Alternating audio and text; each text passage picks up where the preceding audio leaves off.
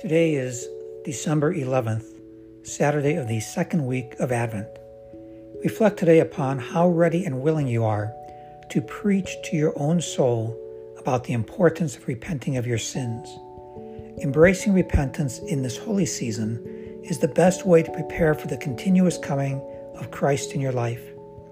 This coming Wednesday, December 15th, will be a day of penance at the church from 10 a.m. to 6 p.m. There will be priests in the church during that time hearing confessions. Come and be cleansed. Come and be purified. Come and be forgiven.